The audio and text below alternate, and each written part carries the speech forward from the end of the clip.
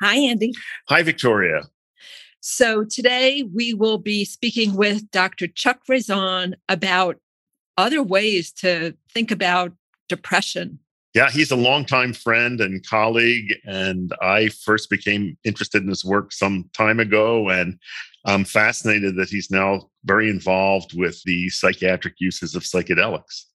Yeah, he was here at the University of Arizona for a while and did a study where he put people in heat chambers. So he has a long history of innovative work. Great, let's talk to him.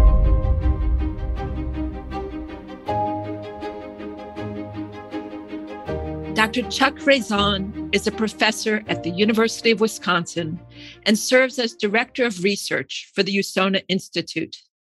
He is internationally recognized for his studies on novel mechanisms for the treatment of major depression, as well as for his work on the effects of compassion training. He was named one of the world's most influential researchers by Web of Science for the decade 2010 to 2019.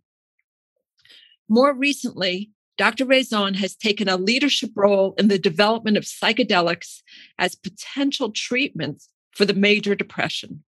Welcome, Chuck. Thank you. Nice to be here. And let me start by apologizing. I'm in a little bit of an echoey room because I was in a big psychedelic meeting talking about an upcoming FDA meeting. So if I sound like a tin can, that is, I am in fact in a tin can. So. Well, we are certainly going to want to talk with you a little bit about psychedelics, and who knows, maybe you can give us some breaking news. But let's just start with depression. It is common. And while antidepressants can certainly help some people, about a third of people don't respond. So how do you, as a practicing psychiatrist and a internationally recognized researcher in the field, think about this? Yeah, well, that's a lot of why, I spend a lot of time trying to find other treatment modalities. Anybody that works in psychiatry can tell you about all sorts of people who had really beneficial responses to an antidepressant, people who may have killed themselves that didn't. Sometimes they work really, really well for people. But what has really become clear in the last 15 years is that we and me very much amongst this sort of overestimated their benefits and underestimated their harms. I know it's something Andy's talked about a lot. But, if you look at the sum total data available to us now, it really looks like for many people, especially people that have chronic depression, the agents we have don't make them fully feel well. And so that's a big problem, number one. I've gotten really interested, though, in the problem of what do you do when antidepressants really do work well? Because then, you get these situations going where somebody is doing much better on an antidepressant. And 10, 15 years ago, we would have just said, well, leave them on an antidepressant forever. But the data that has emerged suggests that is really probably not an optimal strategy, that the longer you're on an antidepressant, the more likely you are over time to develop what's called tachyphylaxis. So you begin to lose the response. There's some evidence that the longer you're on an antidepressant, the more likely you are to become resistant to antidepressants, the more likely for sure you are, if you do decide to stop, to get withdrawal symptoms that can be painful. But the main thing that's distressing is this evidence that even people that have been completely in remission on antidepressant for a couple of years, if they stop the antidepressant in these studies where you blindly switch from staying on the antidepressant to going to placebo, the rates of crashing when you stop the antidepressant are sky high. Some studies up to 80% of people will be all the way back where they started within a year. And so at the very least, what we can say about current antidepressants is they don't modify the course of the disease so that you only get the benefit when you take them. And when you stop, most people will kind of go back to their baseline. The more concerning possibility for which there's some evidence is that they may actually kind of worsen the disease course and make you more vulnerable to relapse, so that it's kind of a devil's bargain, that once you're on them, you sort of bought the ticket, you might have to take the ride. And we certainly never thought that way 20 years ago. But I think more of my colleagues do, even folks that are for hardcore pharmacologists. So that's another wrinkle in all this, is that, there's maybe kind of no free lunch. And these agents that sit on the brain day after day after day cause changes in the brain that over time begin to work against the therapeutic benefits. So you have packed a lot into that. And I just want to direct a question first to Andy, which is, Andy, you have in recent years, and certainly with your book, Mind Over Meds, pointed to some of this very risk of chronic medication. Yeah, I see this as a part of a larger general problem, is that when we use suppressive antagonistic medications over time, the homeostatic reaction of the body may get us into worse trouble than we had to begin with. So in other words, if you give drugs that increase serotonin at neural junctions, the body over time is going to respond by making less serotonin and dropping serotonin receptors. And then when you try to reduce the dose or get off the drug, you're left with a worse situation than you had to begin with.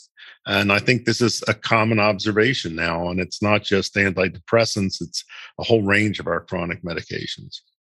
Absolutely. Benzodiazepines. It's been called oppositional tolerance. There's named Giovanni Fava, and exactly that the brain begins to sort of fight against. Another way of thinking about it, it pushes back against the changes that are when you have a drug chronically on the synapse. And it's very concerning, but it does fit.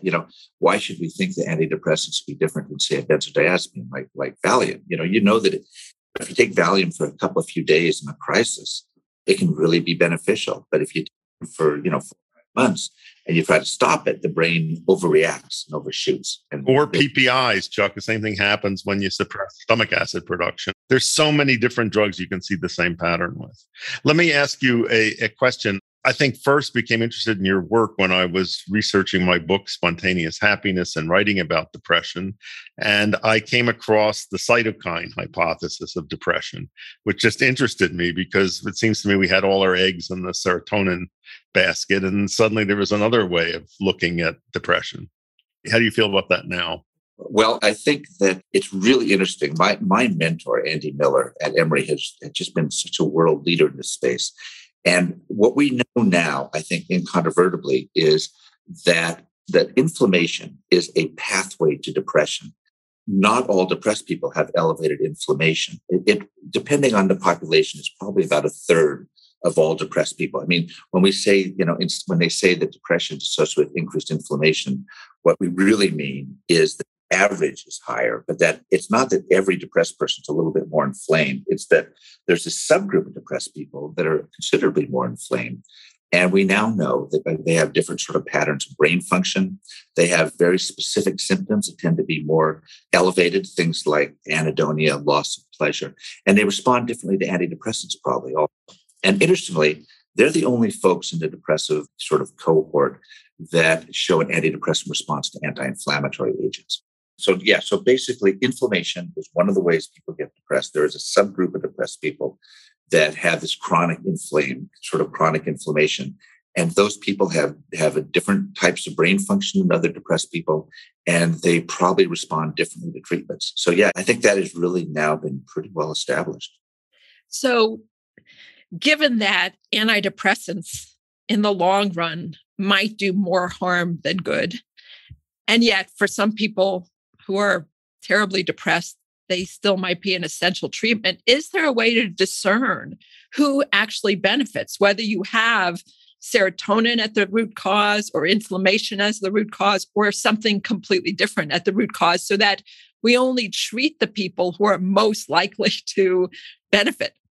Man, that is the holy grail of psychiatry, right? We've been after that since I was knee-high to a grasshopper. I mean, not as a psychiatrist, I mean, as a kid. I mean, that's been way, way back. And it's been very, very difficult to do because depression is such a heterogeneous condition. And because, you mentioned it's so common. I think the other thing about depression is not only is it probably a whole bunch of different sort of biological conditions that we don't understand, but it's also a fairly normal human reaction to adversity. And so you're kind of swimming upstream against sort of how evolution built us. So there's a lot of reasons, I think, why it's difficult to find that sort of, a precision medicine or predictive biomarkers. Interestingly, at this point, I think the most promising predictive biomarker is not a brain chemical. It's actually an inflammatory chemical, a thing called C-reactive protein. And there have been several small studies suggesting that people with elevated CRP which means that their inflammation is elevated, do not respond as well to serotonin antidepressants. So the popular SSRIs like Prozac and Paxil and Zoloft don't work as well in people that have elevated inflammation. And that if you're going to stick with standard antidepressants, agents that have more sort of norepinephrine or dopamine effects, like there's an old drug called nortriptyline or a more recent drug called Wellbutrin, bupropion, those agents actually seem to differentially work better in people with elevated inflammation. So again, the big study that's directly testing this is going on at Emory in Atlanta right now, and we'll see. But like I said, there's about 4 studies that have sort of pointed to this. It's not going to give you 100% certainty, but even if it helped a little bit, I think that would be, very useful. So, well, that is interesting because certainly depression has been an empirical diagnosis where we haven't necessarily had much blood work that we could look at. Are you suggesting perhaps that for any doctor who's listening that they check a CRP before they prescribe an antidepressant? Yeah, I've actually begun to tell people that, and I'm very conservative. But the thing is, CRP is a standardized lab test that you get. And if the larger studies turn out not to support this, I don't think you've done any worse for doing it. So, yeah, I have actually started sort of talking to people. But the other thing I've talked about is that there are also data to suggest that anti-inflammatory strategies may not be universally beneficial for depressed people. So, for instance, if you look at the literature on omega-3 fatty acids in studies, there's some evidence that people that are very depressed but have low levels of inflammation actually do better with placebo. And that you have to have the higher levels of inflammation to begin to get the benefit from the omega-3 fatty acids, which fits with this sort of idea that it's the people that have the increased inflammation that benefit from having it dampened. We did a study now about, 8 or 9 years ago, where we gave medically healthy depressed people who had failed other antidepressants a couple of infusions of a very, very powerful anti-inflammatory agent called infliximab. It used to be marketed as Remicade. It's used for like GI problems. And it's very specific and very powerful. It just turns off inflammation. And we found that in the group of depressed people as a whole, it was no better than salt water, which was the placebo. In fact, salt water worked a little better. But in the people that had elevated inflammation, it worked as an antidepressant compared to the placebo. But in the people with low inflammation, they did better with salt water, a lot better. There's a really interesting little story that's beginning to emerge here. And one way of looking at it, I think that the conservative way of looking at it would be that inflammation is really relevant only for people that are depressed with high inflammation. My contrarian view, which is a sort of a minority view probably, is that there may be something in here worth understanding around inflammation, where there's some depressed people that clearly blocking inflammation does not help them. So is inflammation, if it's low, is it doing something that we need, something that might be beneficial, so that in fact immune kind of systems are involved in a wider range of depressive conditions, but in different ways. And I can give you a little example from a study that we did at Arizona. So, as you know, we did these hypothermia studies where we looked at heat, and we had this very strong finding that if you put people in the hypothermia machine and really cook them up, one of the classic inflammatory molecules called interleukin-6 goes shooting up. Now, interleukin-6 is increased in depression. It's bad if the IL-6 is elevated. You're more likely to die of cancer. You're more likely to die of dementia. It's a bad actor. But hyperthermia just jacks it up like crazy. And the more it goes up, the more undepressed people are over the subsequent weeks. It's short, it's time limited, but it's really interesting. And so clearly there's complexities in these systems. And I have this little pet theory that I cannot endorse because it's just a theory, but that there may be some depressed people that actually would benefit from just a little time-limited jolt of inflammation, perhaps to do the opposite of what you talked about, Andy, where if something's chronically on the brain, the brain sort of weakens, right? Why work out if you've got a bodysuit that does all the movements for you? So maybe you get a little bit of an adaptive stressor that's time-limited, and the body responds by kind of in some way, building up its resilience and building up some sort of immune resilience. Again, I can't prove that, but that's one of the things that we're trying to use the hyperthermia to study. And what about novel treatments for depression, things that are on the horizon? Yeah. So if we go back to something you said, Andy, which is, why psychiatry decided to follow a sort of internal medicine model as opposed to a surgery model is interesting, right? So why did we think that, if you got high blood pressure, you just take a high blood pressure medicine every day. If you got diabetes, you take insulin every day. If you got depression, you just take an antidepressant every day. Where did we fall into that larger sort of schema of how these things are treated? I don't know, but we certainly did, as we all know. We can talk about that. What's interesting is that in the last half a decade or so, there's been the emergence of these treatments that, in addition to having kind of, quote, novel mechanisms of action, have a novel administration schedule. So if we start with ketamine, the shockaroo with ketamine, when people first started studying it, was first off, people felt much better very rapidly.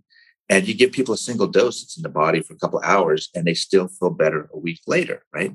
So that, kind of what's up with that? What's going on with that? And then there's this drug called brexanolone, which is a GABA-A sort of modulator. Same thing, you give it to people over a certain period of time, and then they stay undepressed for kind of a longer period of time. And then the granddaddy of these sorts of agents were the psychedelics, right? So, I was just on the phone with Roland, which is why I'm speaking to you from the tin can. He and the guys at NYU showed that, you give people that are depressed and anxious and have a potentially lethal cancer a single treatment with a high dose of psilocybin, and the vast majority of them feel completely in remission 6 months later. So, you got a drug that's in the body for 8 hours, and you got people saying they feel better for this extended period.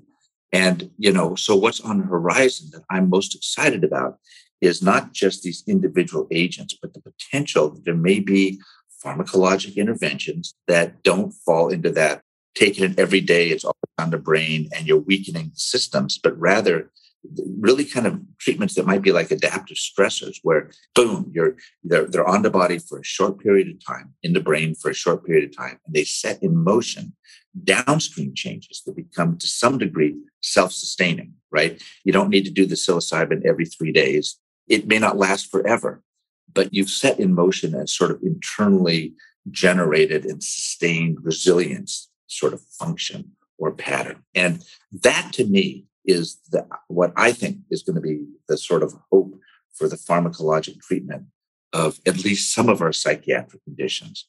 And, my fingers are crossed because I really think that it will help us avoid exactly what you articulated, Andy. This fact, when the drug is always doing what the body should be doing, the body quits doing it. You said it could be an adaptive stressor, but I'm just wondering, so much is being written now about the psychedelics. Do you have a sense beyond that of the mechanism of what is actually happening as you rewire the brain?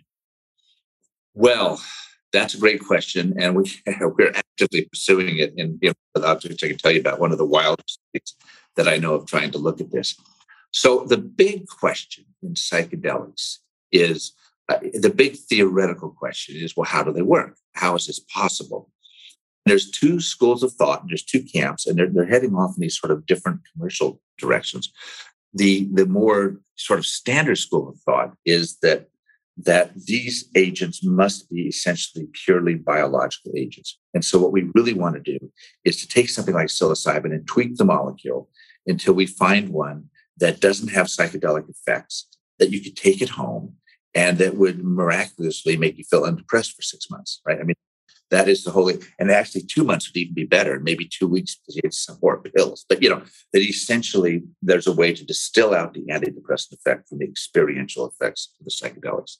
And, I never say never to anything. That's the problem. Well, it's kind of what people have been doing with cannabis, right? They've been playing with the plant, not so the molecules, to try and create a mix that doesn't make people stoned, but still gives the beneficial effects. Exactly.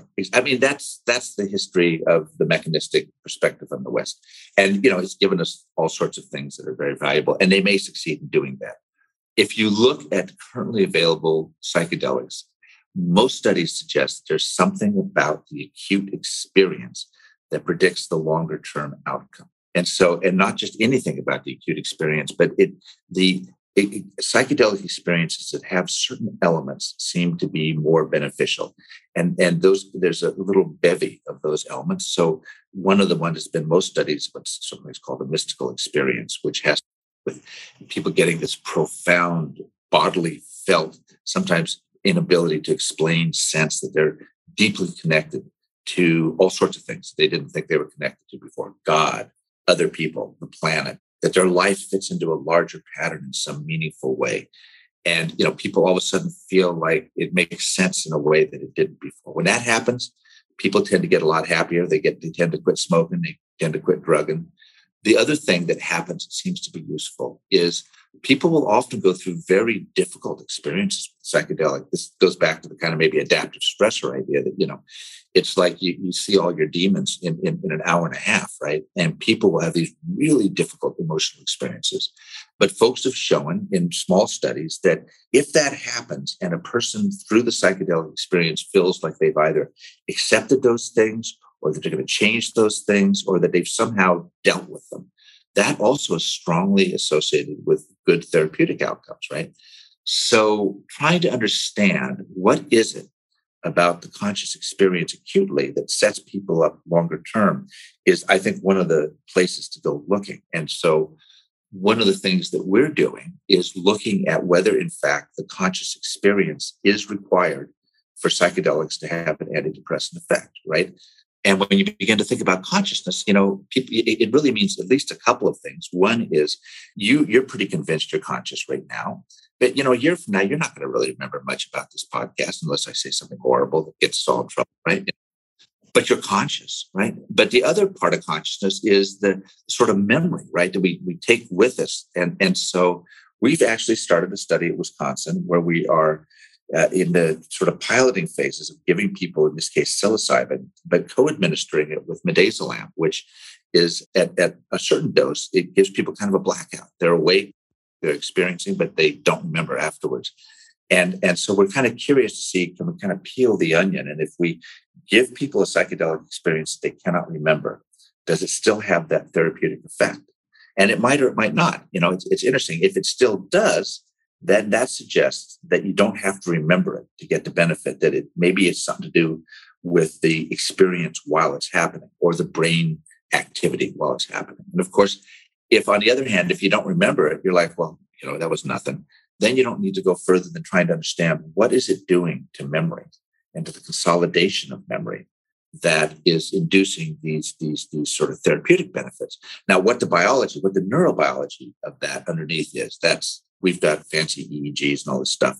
That's a thornier issue. But just one of the things that psychedelics let us do is they really do serve as probes for the causal power of consciousness to see, does conscious experience, as we just typically understand consciousness, does it or the brain activity that produces it or subserves it, does it really have a long-term causative effect, the ability to change us?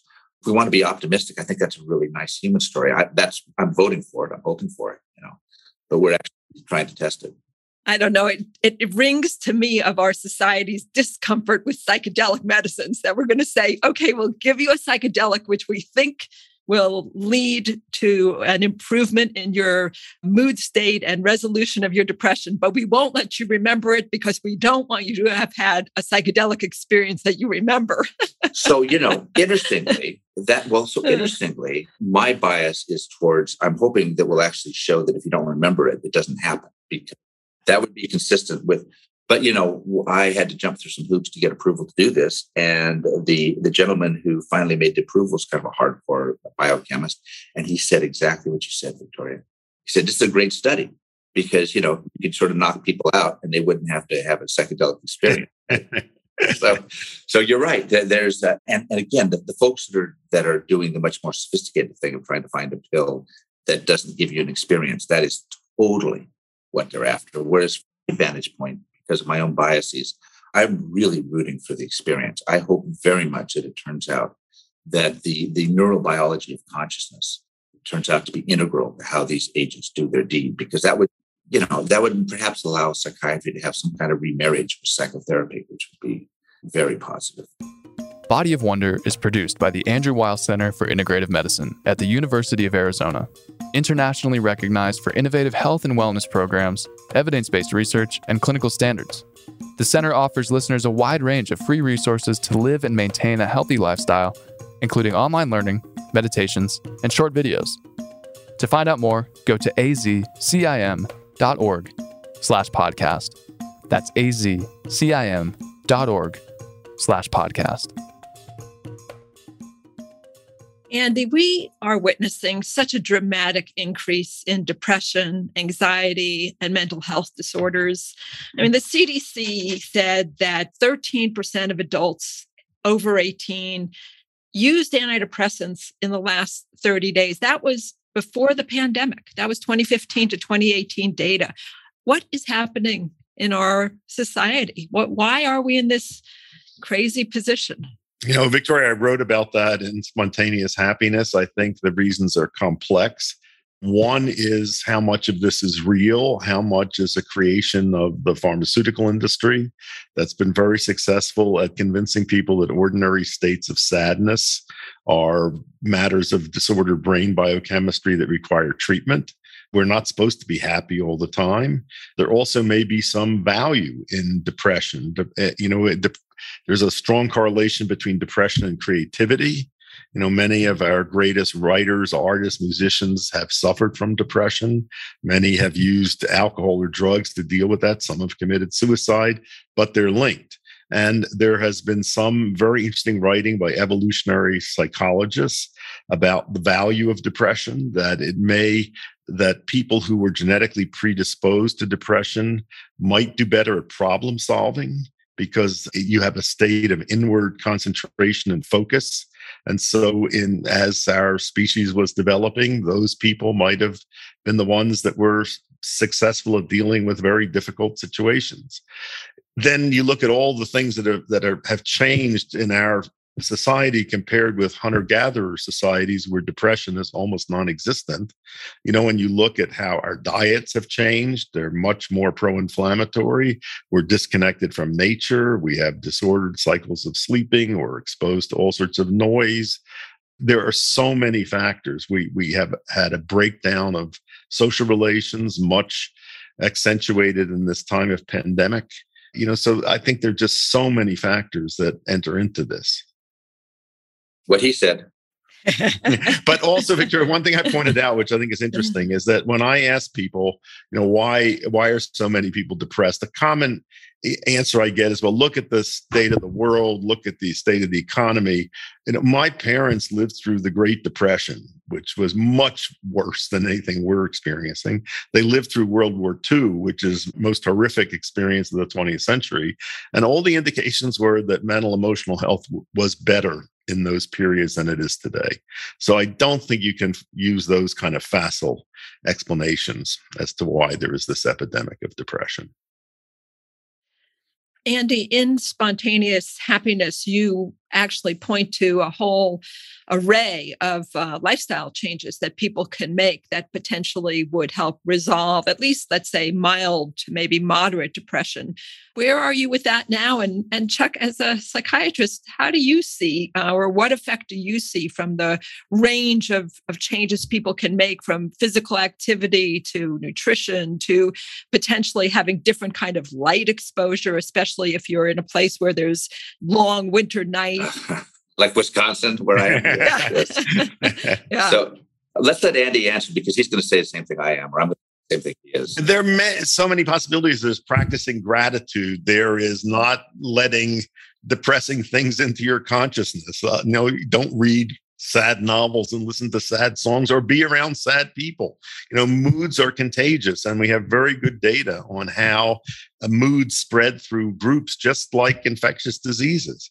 So, if you have a happy friend that lives within a half mile, you're more likely to be happy. And if the distance increases beyond a certain point, the effect falls off. So those are simple steps you can take. And then there's practicing meditation. As I said, practicing gratitude. I think that there's so many things that people can do before you resort to medication. Yep. And agreed. And of course, physical exercise. I literally have just now been horrible, but I finally got myself back on a treadmill in the morning. I feel better. And I am in Wisconsin, and I have really good seasonal affective disorder, And I've got my light. In the morning. It helps. And then the other thing is, and I have troubles with this. I hate vegetables, which is just, but I am really convinced now that what you eat, if you're horribly depressed and you change your diet, you're not going to get undepressed in a week. But the data that if you just eat healthier day in, day out, over time, that you're less likely to be depressed and that it's going to make a difference. The data are really powerful. I mean, I think what you eat, how you exercise, and the social stuff that Andy was talking about, I mean, those are three just key areas that can have a big influence, especially if they're done consistently over time. I think they have a lot of protective potential. So good as prevention, but maybe a little bit more limited as treatment. Right. Perhaps when people get really, really depressed. But even there, yeah. Even there, man, I would not suspend those there. No, I think that in a better world, these things would be the bedrocks of how we treated non-psychotic depression and psychotherapy. The other thing, yeah, a good psychotherapy. I mean, and there's a caveat there. Of course, we don't put FDA approval on individual therapists, but psychotherapy really is helpful for people very often. So that's another, all these things, of course, psychotherapy, there's challenges with finding a therapist and the cost and stuff.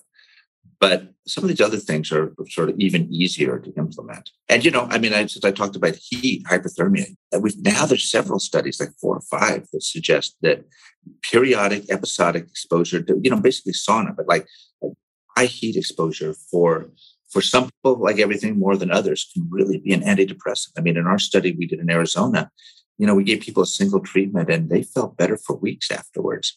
So, just another little trick that is something that's shown hot baths. Now, and there's actually a study showing that it has, a modest but appreciable antidepressant effect.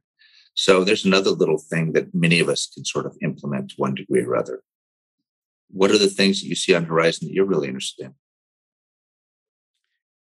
Well, I think the mainstreaming of integrative medicine is proceeding apace, and that's very gratifying. Victoria, how do you see progress in psychiatry? What's happened with our integrative medicine in residency there? So integrative medicine in residency is a program that our center has, which is about a 200-hour curriculum that gets embedded into existing residency programs. So it's not a separate or a different program. We have 4 different psychiatry residencies that are now embedding that into their general psychiatry residency education.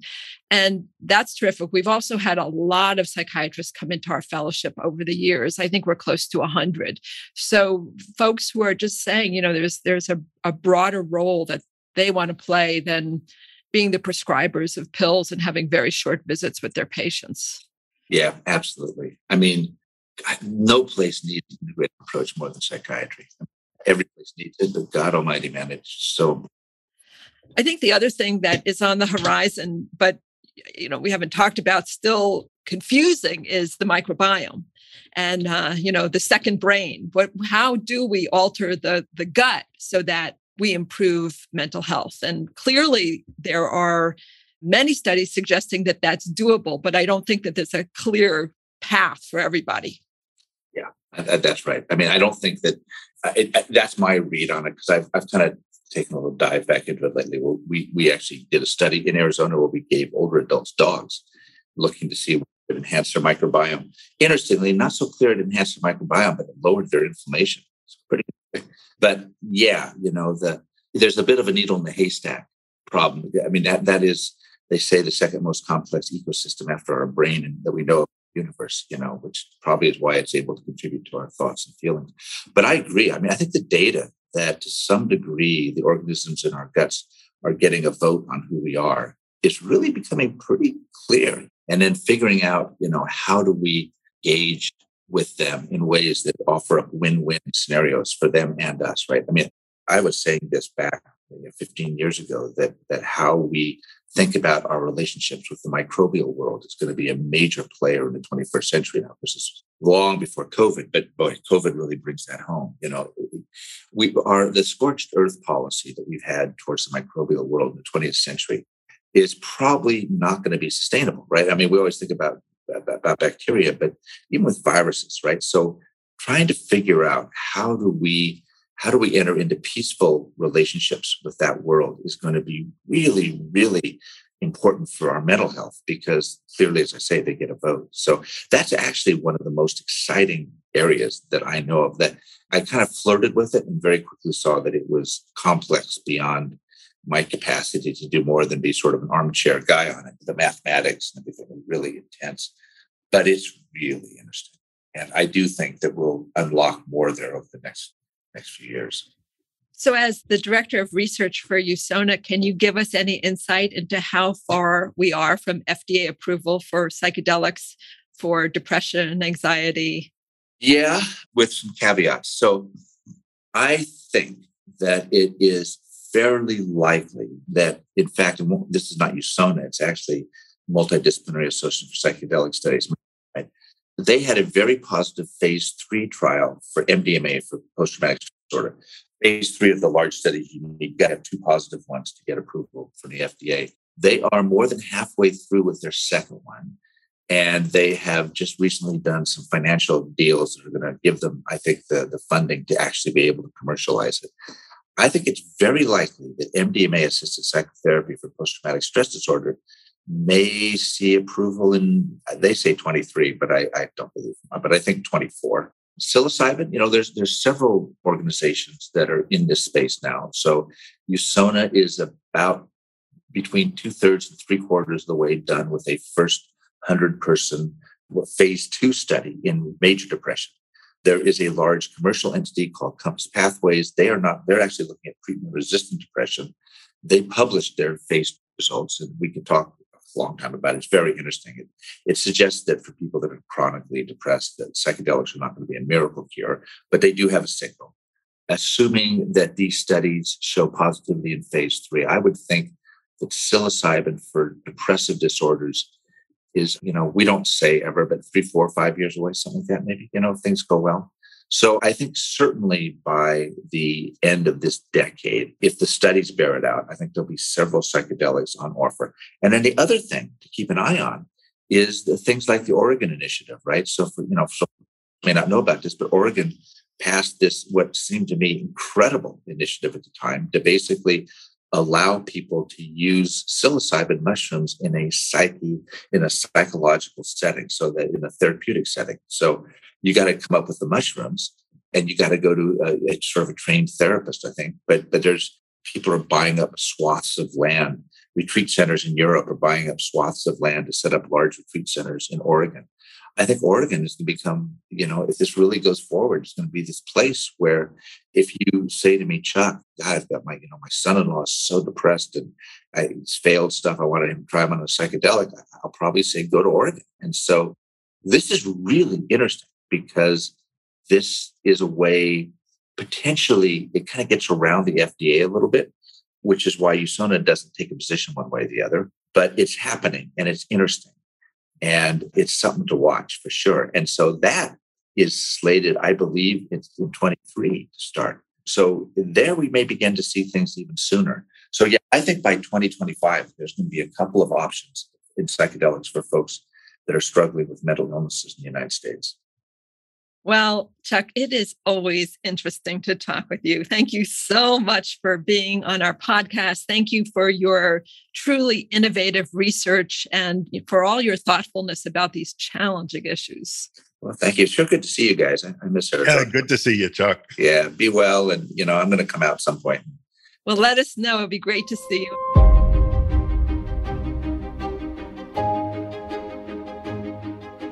Listeners, this is Dr. Victoria Maizes. We would love for you to send us your questions for Andy, myself, or for our guests. You can call us and leave a voicemail by dialing 520-621-3950. Again, 520-621-3950. Or you can submit a question by going to our website, azcim.org/podcast. Again, azcim.org/podcast. We will review your questions and try to answer as many as possible on our programs.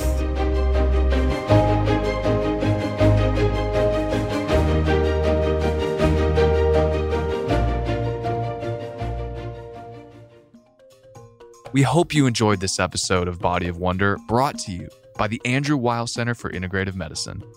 If you like the show, please rate us 5 stars, follow the show, and leave a review. To learn more about integrative healing and the center, go to azcim.org/podcast. That's azcim.org/podcast.